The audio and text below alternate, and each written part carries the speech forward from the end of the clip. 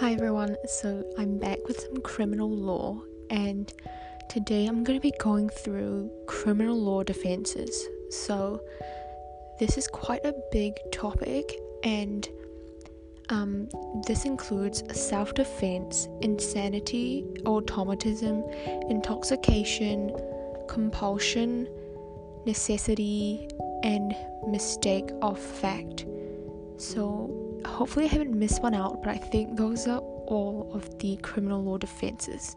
Now, a criminal law defense is important as when we consider the equation for a guilty verdict, it requires the actus reus and the mens rea at the same time, plus the absence of a legally valid defense.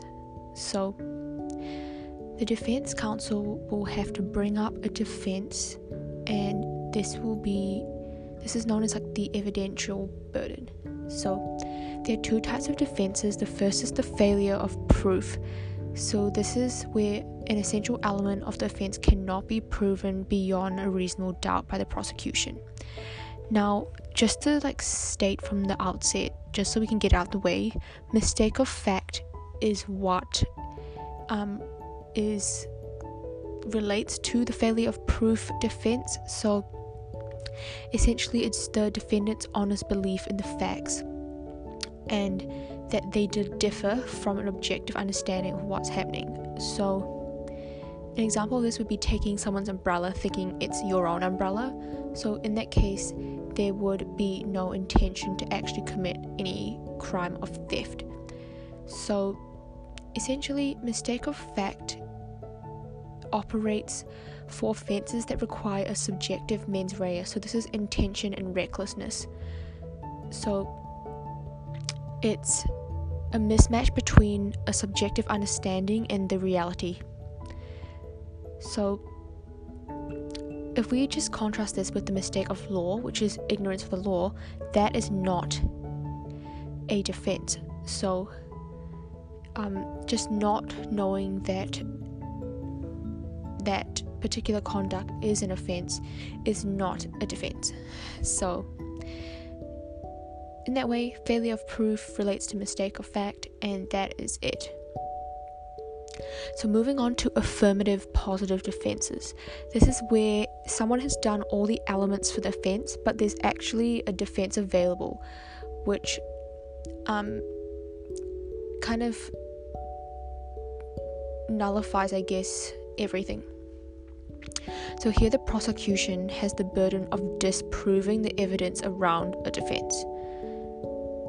So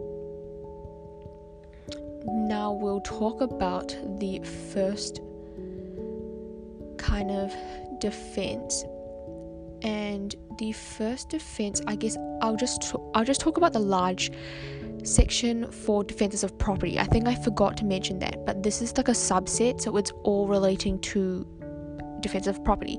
So this extends from section 52 to 56 of the Crimes Act, and this is where you can use circumstances. It's in circumstances where you can use limited force to defend your property. So 52 is movable property against a trespasser. 53 is movable property with a claim of right, so it belongs to you. 54 is a defense of movable property without a claim of right, so this is when you don't actually own the movable property. 55 is the defense of a dwelling house, and 56 is defense of land or building. So note that 55, defense of a dwelling house, is the most different from 52, 53, 54, and 56 as it stands out, but I will explain that later. So section 52 states that everyone in peaceable possession of any movable thing and anyone lawfully assisting him is justified in using reasonable force to resist the taking of the thing by any trespasser or to retake it from any trespasser, if in either case he or she does not strike or do bodily harm to the trespasser. So essentially 52 states that you have to be protecting a movable thing such as a phone or laptop that you are in lawful possession of. So this is something you own, and you're justified in using reasonable force. So this is an objective test to resist the taking of the thing or to retake it. So you cannot strike or use any bodily harm to the trespasser. So it means that you can scuffle with the trespasser, but you can't actually physically attack them in any way. And that's pretty much it. Moving on to section 53, it's the exact same as 52, however you have a claim of right here. So it says anyone in peaceable possession of any movable thing under a claim of right, and everyone acting under his or her authority is protected from criminal responsibility for defending his or her possession by the use of reasonable force, even against a person entitled by law to possession, if he or she does not strike or do bodily harm to the other person. So essentially, I think what this is that you have a belief of a claim of right. So you actually probably own the item, and the person who actually has the thing on them possesses it, I guess. So your right kind of trumps them. And it's the same as 53, you're entitled to use reasonable force, and this is a objective test, and you cannot attack the person or strike them. So moving on to 54, it is where you do not have a claim of right.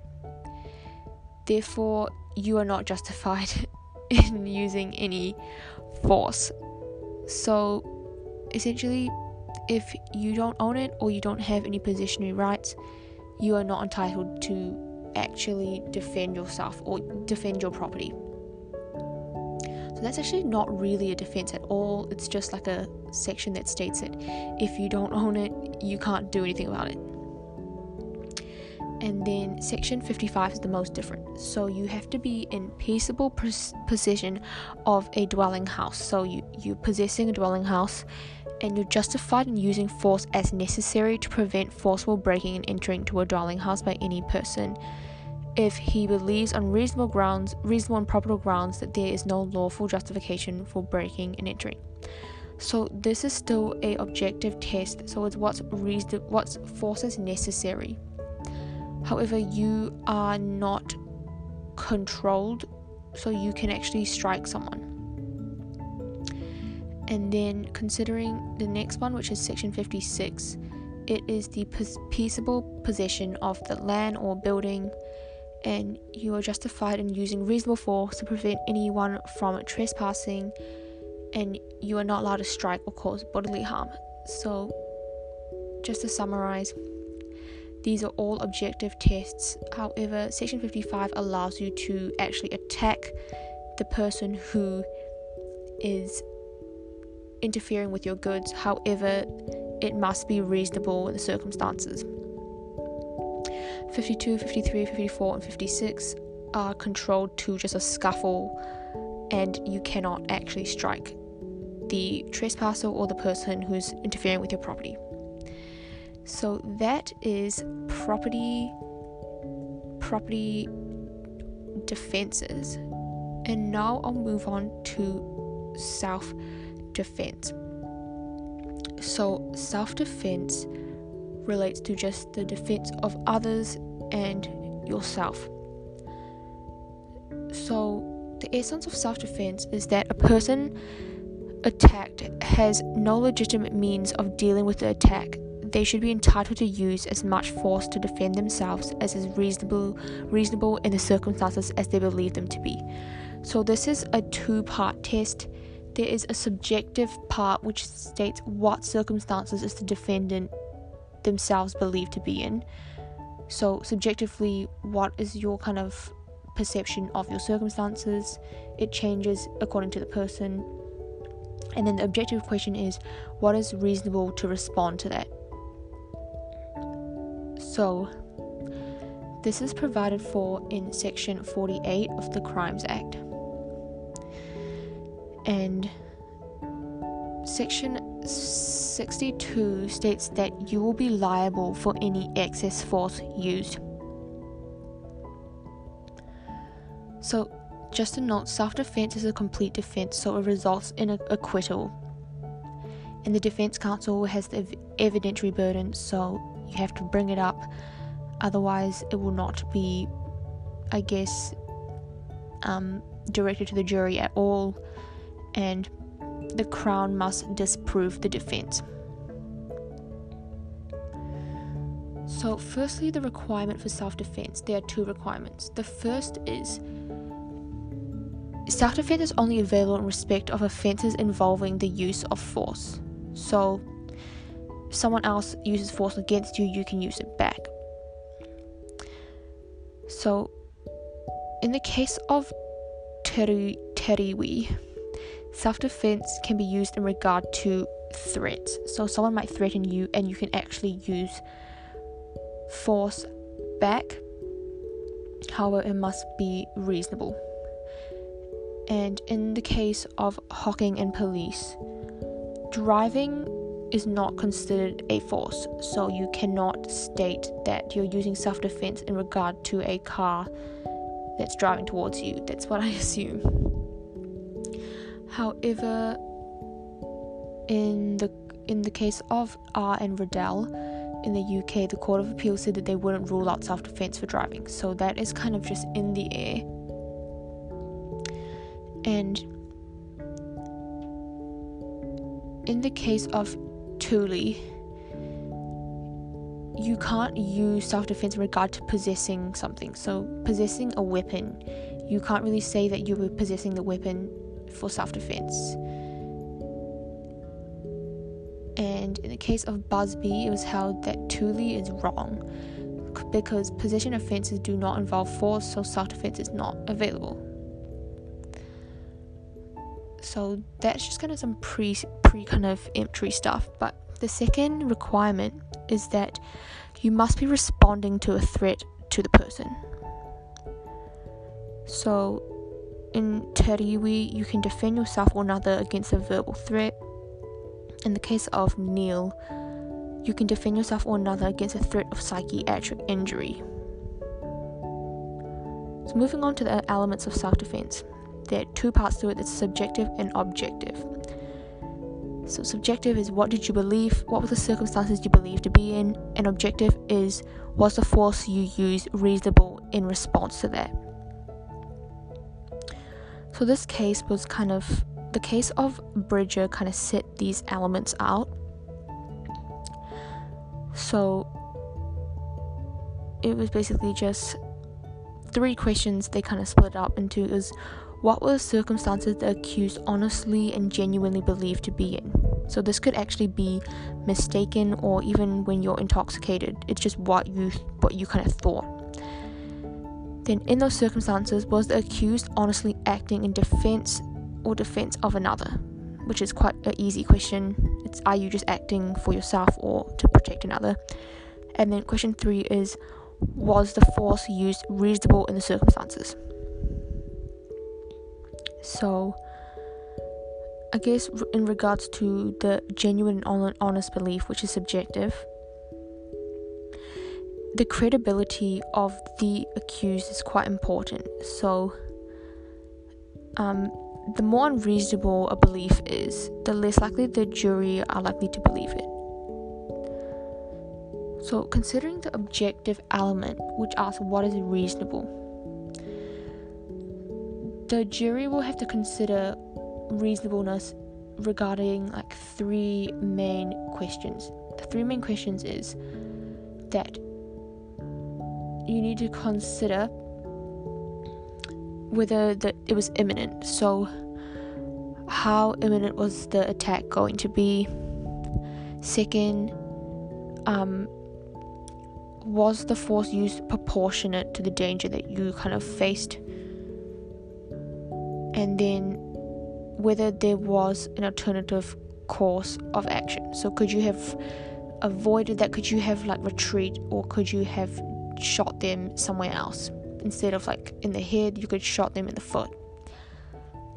So the leading case for this is Wang, which relates to an abusive marriage where the wife smothers her own husband in his sleep because she is just, I guess, afraid about what he's going to do. So in this case, she wasn't actually facing immediate danger. So the attack was actually not imminent.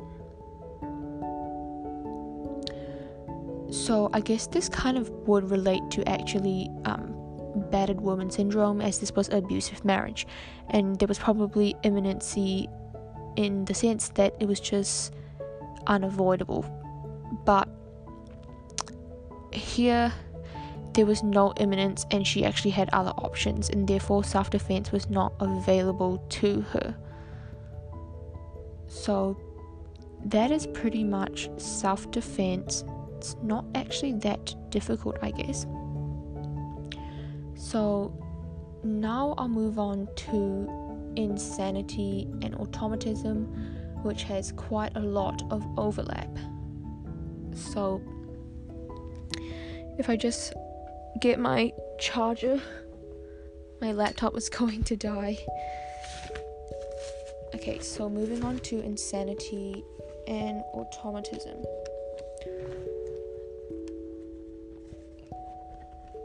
So insanity is when one isn't able to reason or appreciate right from wrong, and this usually stems from a mental disorder.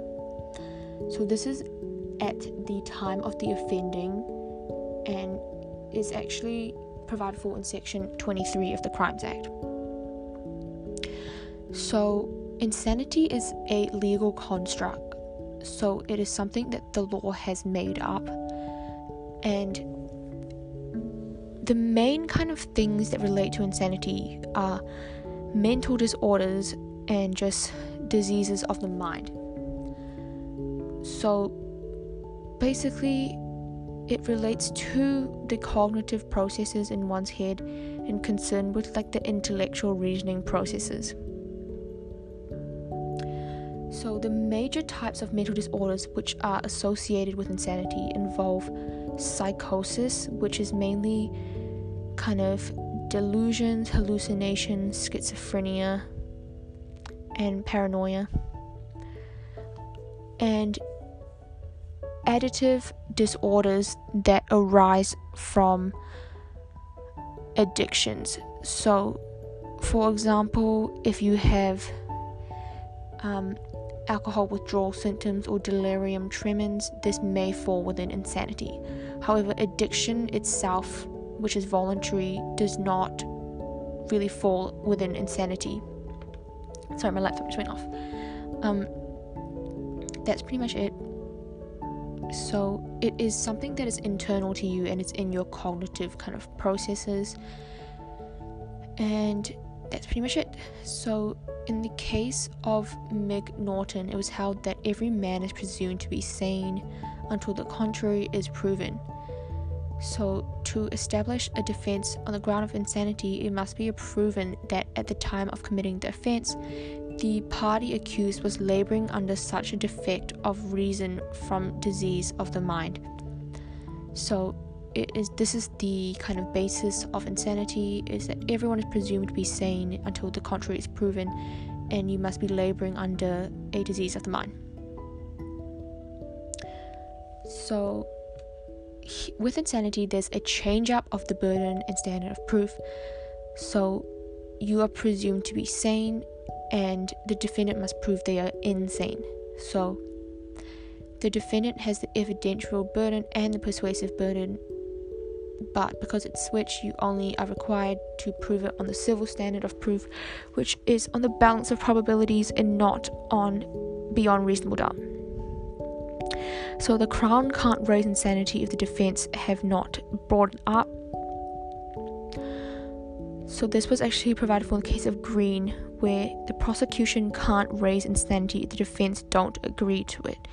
As within the insanity defense, it brings a lot of stigma and also will usually result in ramifications such as mental kind of being sent to a mental hospital or something like that, which some people do not want. So even when the defense of insanity has not been raised, the judge can put insanity to the jury where there is evidence that reasonably raises it as a defense. So the judge can raise insanity on behalf of the defense, even though the defense have not brought it up. However, the prosecution cannot raise the defense. So this is just the judge. Only the judge can bring it up. And this is provided for in Section 20, Subsection 4 of the Criminal Procedure Act. So that's pretty much it. If we move on to some case law which relates to expert evidence, in order to raise insanity, expert evidence must be proven. So it's very important that you have expert evidence, and this is what the jury will have to deal with. So in the case of Clark, it was how the court can quash a jury's conviction and substitute it for an insanity verdict if the jury's verdict was unreasonable and unable to be supported regarding expert evidence. So if the jury don't agree with the experts, the court can actually step in and substitute the finding. The jury can't disregard the unchallenged evidence of professionals. However, in the case of Rotana, it was held that the jury can disagree with expert evidence so long as their verdict is supported by other evidence.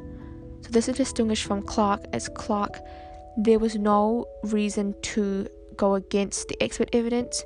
However, in Rotana, there was expert evidence that they could base their disagreement on. So usually the outcome of the defense of insanity is that you are not guilty by reason of insanity. However, that usually results in an order that you be detained as a special patient, or that you are sent to a hospital, or you can be sent for immediate release, or you can be subject to imprisonment if you were already in prison. So if we move on to disease of the mind and natural imbecility, there's not really any definitions for these. However, in the cases of Porter, it was held that it does not require an actual physical deterioration of cells in the brain. It just requires that you are there's no functioning of the understanding of your mind. So it deals with understanding. In the case of Kemp, it was held that the mental faculties of reasoning are just not ordinarily used. It basically finds that it's irrelevant, the condition of the brain, and it's just concerned with mental derangement. So moving to the case of Sullivan, it was held that you can have temporary insanity. So a type of epileptic episode can be considered as insanity. And the main question is it internal to the accused? If it is insanity. So in the case of Bratty, it was held that if it's prone to reoccur, it is likely to be insanity. So in the case of Chiatham, it was held that you need total impairment, so you need to be rendered incapable to the point where it's totally impairment. You can't just be partially impaired. And in the case of Coderia, it was held that it must render you incapable to understand the nature and quality of the act, which refers to the physical character of the act or omission. So that's pretty much it. So In New Zealand, it's mainly based on whether the accused kind of knows the act is morally wrong, not whether it's wrong for others to do. So this is a subjective moral standard test. It is basically asking whether the accused himself knew that the act was morally wrong. So that is it. The main kind of thing to think about is it prone to reoccur, and is it an internal condition?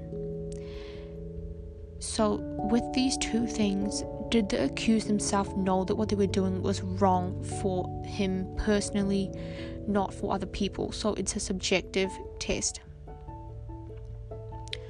So thinking about even the overlap now with insanity and automatism. So insanity relates to insane automatism, and insane automatism is treated the same as insanity. And essentially, it relates to the internal state of mind, but insane automatism is just an automatic state that's triggered internally. So it's not really dealt with as in dealing with the mind, it's dealing with an automatic state, but it's just triggered internally, and therefore it's probably prone to reoccur. However, it's not really dealing with the mind. So on the other hand, sane automatism is just an automatic state that kind of arises from like an external blow, or just even anything that's just external. So this is a complete acquittal if this defense is founded, and the burden of disproving this is beyond reasonable doubt. So you can't run insanity and sane automatism at the same time. So in the case of Sullivan, it was held that epilepsy arises from an internal condition, and this is insane automatism. So epilepsy, it kind of puts you in an automatic state. However, it actually doesn't render your mind incapable. It's more like an automatic state of yours. So it's more like a body thing. It's not really a mind thing. However, it is internal, and therefore makes it insane automatism. In the case of Quick, it was held that having low blood sugar, which is hypoglycemia, is non-insane automatism, as low blood sugar is an external factor. So it means that you have had too much insulin. So it means that it was arising from external things, because low blood sugar is an external factor. So in terms of even the opposite of that, which is hyperglycemia, where the blood sugar levels are too high, this is where the blood sugar levels are too high due to being a diabetic. Therefore, it is internal. And in the case of Raby, this relates to psychological blows. So here, it kind of results in like feelings, and how that kind of maybe really like shakes you up. So in this case, it held that you should apply the ordinary person test. So would an ordinary person respond to the psychological blow like you would have? If you acted in a way that was the same as some ordinary person, it would be considered automatism, just sane automatism. But if it was something where you acted quite extremely, this would be more of an insane automatism, as it was something internal to you, as you didn't act in a way that a normal person would have. So in the case of Burgess, it was held that sleepwalking is a sane automatism offence. So this is usually just a one-off though, because in other cases it's been held that repetitive sleepwalking actually is insane automatism. So in the case of Yesler, it was held that the psychological blow must give you an effect that is just an ordinary person. If you act in a way that is extreme, this will not be sane automatism, it will be insane automatism. So essentially, automatism itself is just the accused acting involuntarily. It is concerned with just the accused's decision to act. It kind of impacts your decision to commit the actus reus. So this is provided for in section 20 of the Crimes Act, so it's a common law defense. And different examples of it would be sleepwalking, actions while suffering from a concussion, actions while you've consumed alcohol to a degree where you have become zombie-like, hypoglycemia, where you have too much insulin, actions while you have a stroke, when you are having an epileptic fit, or an uncontrollable reflex such as being attacked by wasps and then crashing your car. So automatism is not short-term memory loss. That's pretty much it. It also relates to impossibility of compliance. So this is completely different subset, but it's basically where you cannot avoid committing the actus reus of a crime. So the main cases for this is Kilbride and Lake, where it requires that the mental stimulus required to promote an act is not like a choice of your will. So in the case of Burr, it was held that the accused mind is not making volitional choices about the actions their body is taking. So that's what automatism is. So in the case of Bannon, it was held that walking into the neighbor's house and molesting the victim was on the periphery of automatism. However, because the defendant had some awareness about the choices he was making, this was not automatism. Impaired awareness won't count as automatism, as you are still animating your body, because in this case the accused could actually appreciate his own actions, as when the victim had mentioned that she was going to tell someone about what he did, he kind of withdrew. So that kind of shows that he had some awareness. And the case of Cottle held that sleepwalking is automatism. That's pretty much it. So even back to Kilbride and Lake, just not having a vehicle with a warrant on it was not the accused's fault, because some stranger had removed it. So that was not your choice. That was just impossibility of compliance. In the case of Finau, the accused could not leave New Zealand because she was pregnant, and no flights were willing to take her out because of how far she was through her pregnancy. So in that case, it was held that she was,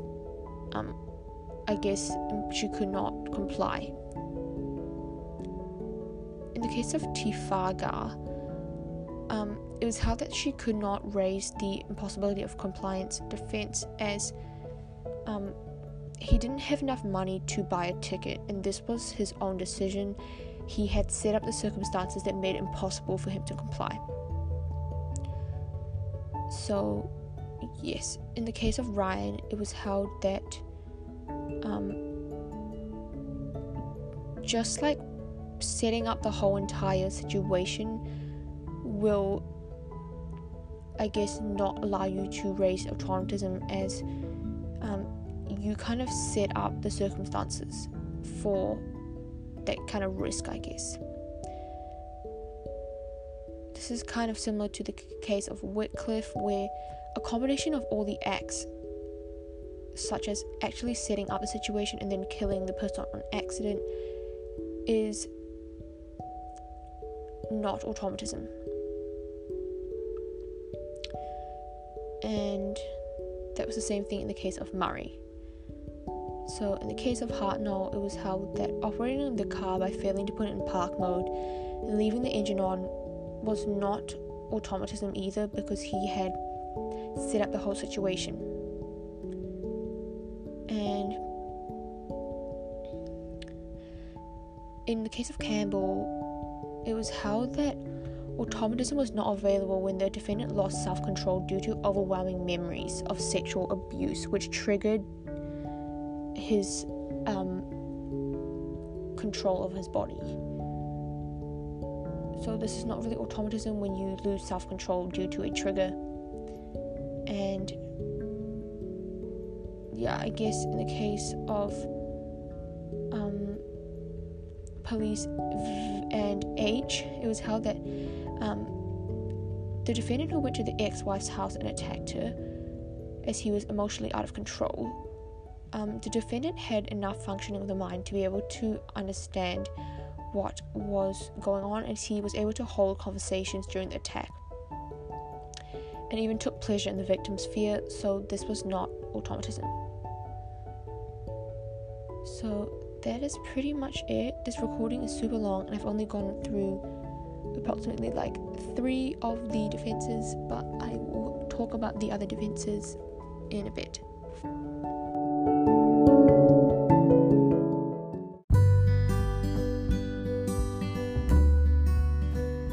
So now we're going to be talking about intoxication. So this is the defense of intoxication. So this is also an evidentiary defense. So it is not a positive one. It is the negation of a mens rea. So it is similar to mistake of fact. So in New Zealand, there is no distinction between a voluntary and involuntary intoxication. So if you're intoxicated, doesn't matter how you got there, you're just intoxicated. So it is something that you take into consideration when you're looking at the kind of offense kind of section. So that's the actus reus and mens rea section.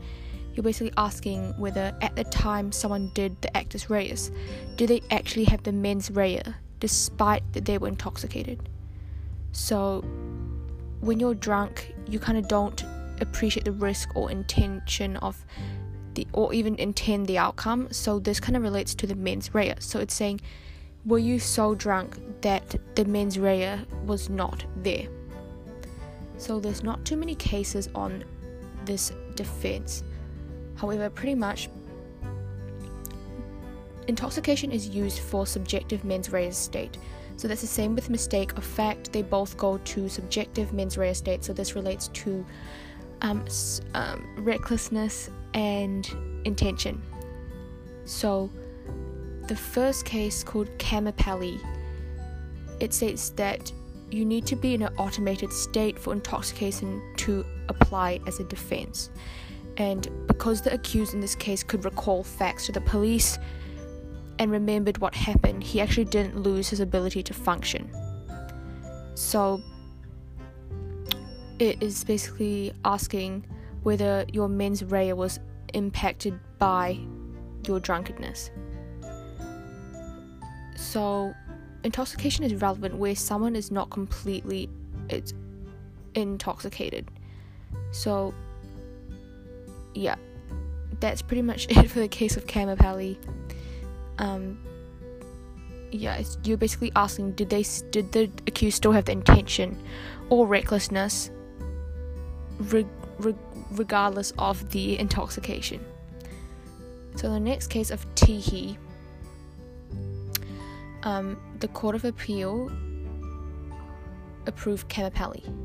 Basically, you're asking if the offender recognized that there was a real possibility that there would be the outcome of their acts. So if they can appreciate the real possibility, then you can say that they had intent. Just because someone gives the evidence of intoxication, it doesn't mean that they're criminally liable. It just means it has to be considered regarding whether they have mens rea. So the next case of Here Weenie, basically it says that if there's enough evidence of drinking, the trial judge must direct the jury on intoxication. And essentially the big question is whether the accused actually had the relevant mens rea, not whether they actually had the capacity to have that mens rea. The case of Sheehan states that drunken intent is still an intent. The jury asked whether intoxication impacted the person's intent or recklessness. So the mere fact that someone doesn't remember doing something doesn't mean they did not intend their behavior at the time. So Kamapali is our leading case on intoxication. So when you're considering subjective mens rea states, you ask, did the intoxication affect whether or not someone has the requisite mens rea? If yes, despite their being intoxicated, guilt follows. So that's essentially intoxication. It's pretty simple. Just Kamapali is the leading case, and you're basically asking, did they still have the mens rea? Not whether they had the capacity to have the mens rea. It's did they have the mens rea. So that is intoxication.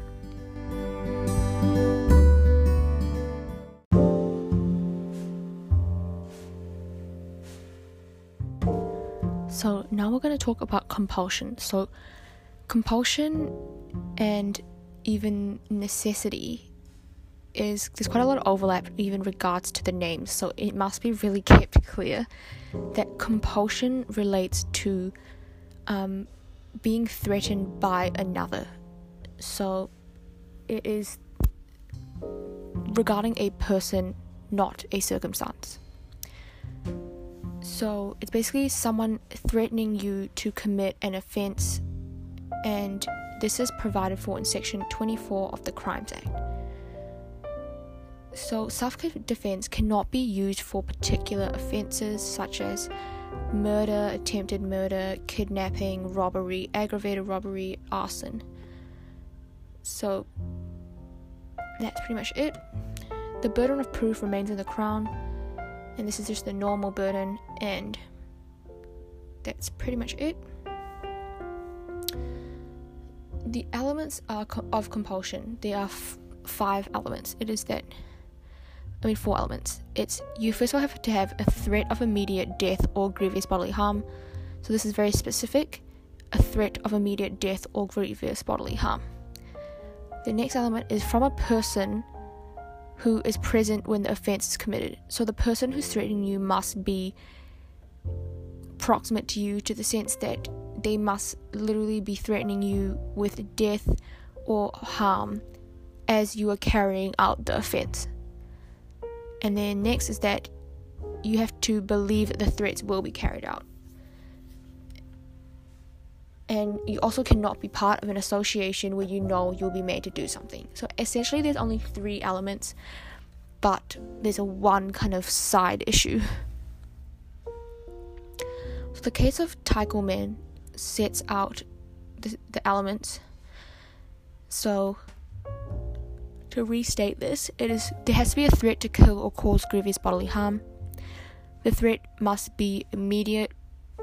The third person who has made the threat must be present during the commission of the crime, and the accused must commit the crime in the belief that the threat will be carried out, and you cannot be a party to an association or conspiracy. So that is essentially Taikomen. The case of Hay states that hold on, my laptop is freezing right now. Okay, so essentially Hay states that you have to have evidence that there was a threat. So that's pretty much it. You need to show that there was actually an actual threat. The case of Ra Roa states that you need to have specific threat to kill or cause grievous bodily harm. So in this case, the accused knew that the person who was threatening him had a gun. However, it was not held to be proximate enough here. He just said that if you didn't help to dispose of the bodies, he would be wasted, and that was held to be not specific enough. In the case of Joyce, it was held that it needs to be immediate, the threat must be immediate. So in this case, Joyce was the lookout, and the main offender told her that she has to act as the lookout, otherwise she would be shot. And then he went inside, and she was outside. So it was held that the threat was not immediate unless the person was in the position to execute the threat immediately, and here the main offender wasn't. So that is Joyce. In the case of Niho, it was held that the person making the threat has to be in the physical presence of the accused. So in this case, there was people kind of waiting outside for her to carry out the dishonest use of a credit card, but they were not inside with her, like next to her. They were just outside. And this kind of links to the kind of flaws of the criminal law system, as it was not recognized that she was acting under compulsion here, although there was a long history of just kind of gang warfare, I guess you could say, in this case, which kind of impacted and made her go through with the crime. And once again, my laptop is freezing, so I'll just wait for it to just unfreeze. This laptop is just really slow. Yeah. I'll just read out something. So it says, the limitation only operates when it is proved that the very nature of the association was such that the offender, as a reasonable man, would have been able to foresee that the association was of a kind which at least rendered it possible that at a later stage he might be made subject to compulsion. So I think this relates to the kind of last element, which talks about you can't be part of a conspiracy or even a kind of gang, because you will likely be required to carry out some form of violence. My laptop is really just freezing up now. It keeps turning on and off, and my mouse is just not working. So just bear with me for a second. I don't know what to do. Okay, I think I might just end this recording and pick it up in a bit.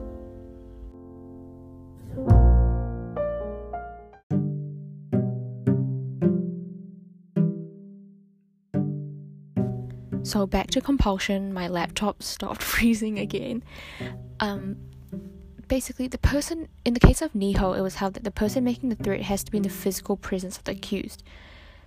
So, I guess I already went through Niho, but Section 74 is silent on whether compulsion covers a threat aimed at others, and here this was a threat to her children and her. But in this case, the court didn't allow a defense of compulsion because it was not held to be proximate enough. So in the case of Ra Roa, it said, belief that the threat will be carried out can be a subjective test, so it is a subjective test, and basically you have to ask whether there is a continuing threat when there is an opportunity of seeking help or protection or escaping is a question of fact, in each case relevant to the belief of the accused at the time he claims to have acted in the way that he did under compulsion. So finally, the case of Akule, it states that common law defenses are disallowed. So that's just irrelevant, but that's pretty much just compulsion. So it's pretty simple. If I just reinstate what the elements are,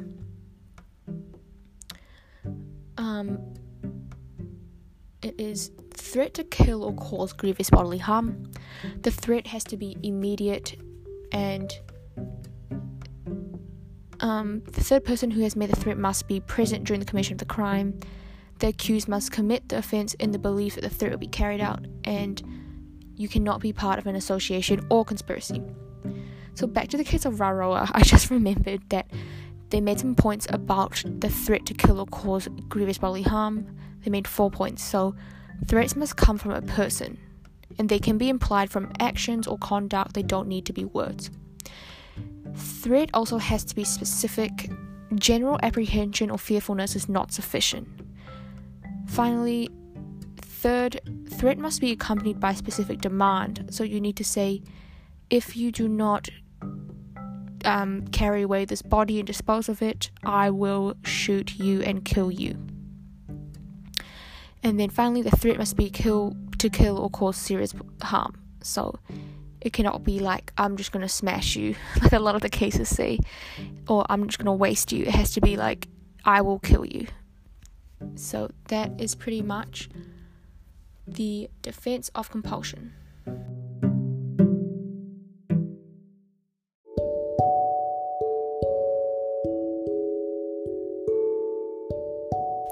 So now we're going to be talking about necessity, also known as duress by circumstance. So it's really hard to actually keep these straight in your head, but necessity / duress of circumstance, I would probably go more duress of circumstance.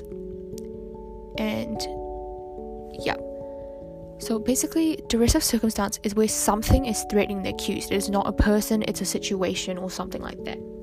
It is preserved by Section 20, so it is a common law defense, and that is pretty much it. In New Zealand, duress of circumstance used to be called necessity, but they've kind of diverged from that. So, just stick with the duress of by circumstance. So, the rationale is that it is difficult to comply with the law in states of emergency. So when you are in a circumstance that kind of forces you to do something, the law will give you an excuse. So in the case of Dudley and Stevens, was held that you're guilty of murder regardless if you were compelled to by the circumstance. So there is no duress by circumstance regarding murder. In the case of Kapi, it was held that there are 5 elements to the duress by circumstance defense. So the first one is you need a really extraordinary emergency. Second, you need an honest belief making the accused compelled to break the law. Third, the honest belief must be based on reasonable grounds. So this is an objective test, and you must have no realistic choice but to act in that way, and the response must be proportionate to the peril or harm they faced. So that is essentially the case of Kapi. In the case of Hutchinson, the Court of Appeal reinstates the points made in Kapi and adds an additional element of a nexus between imminent peril and the choice to respond to the threat by unlawful means. So in the case of Kawiti, it was held that compulsion doesn't apply, as threat must come from a human agent. And actually that's pretty simple.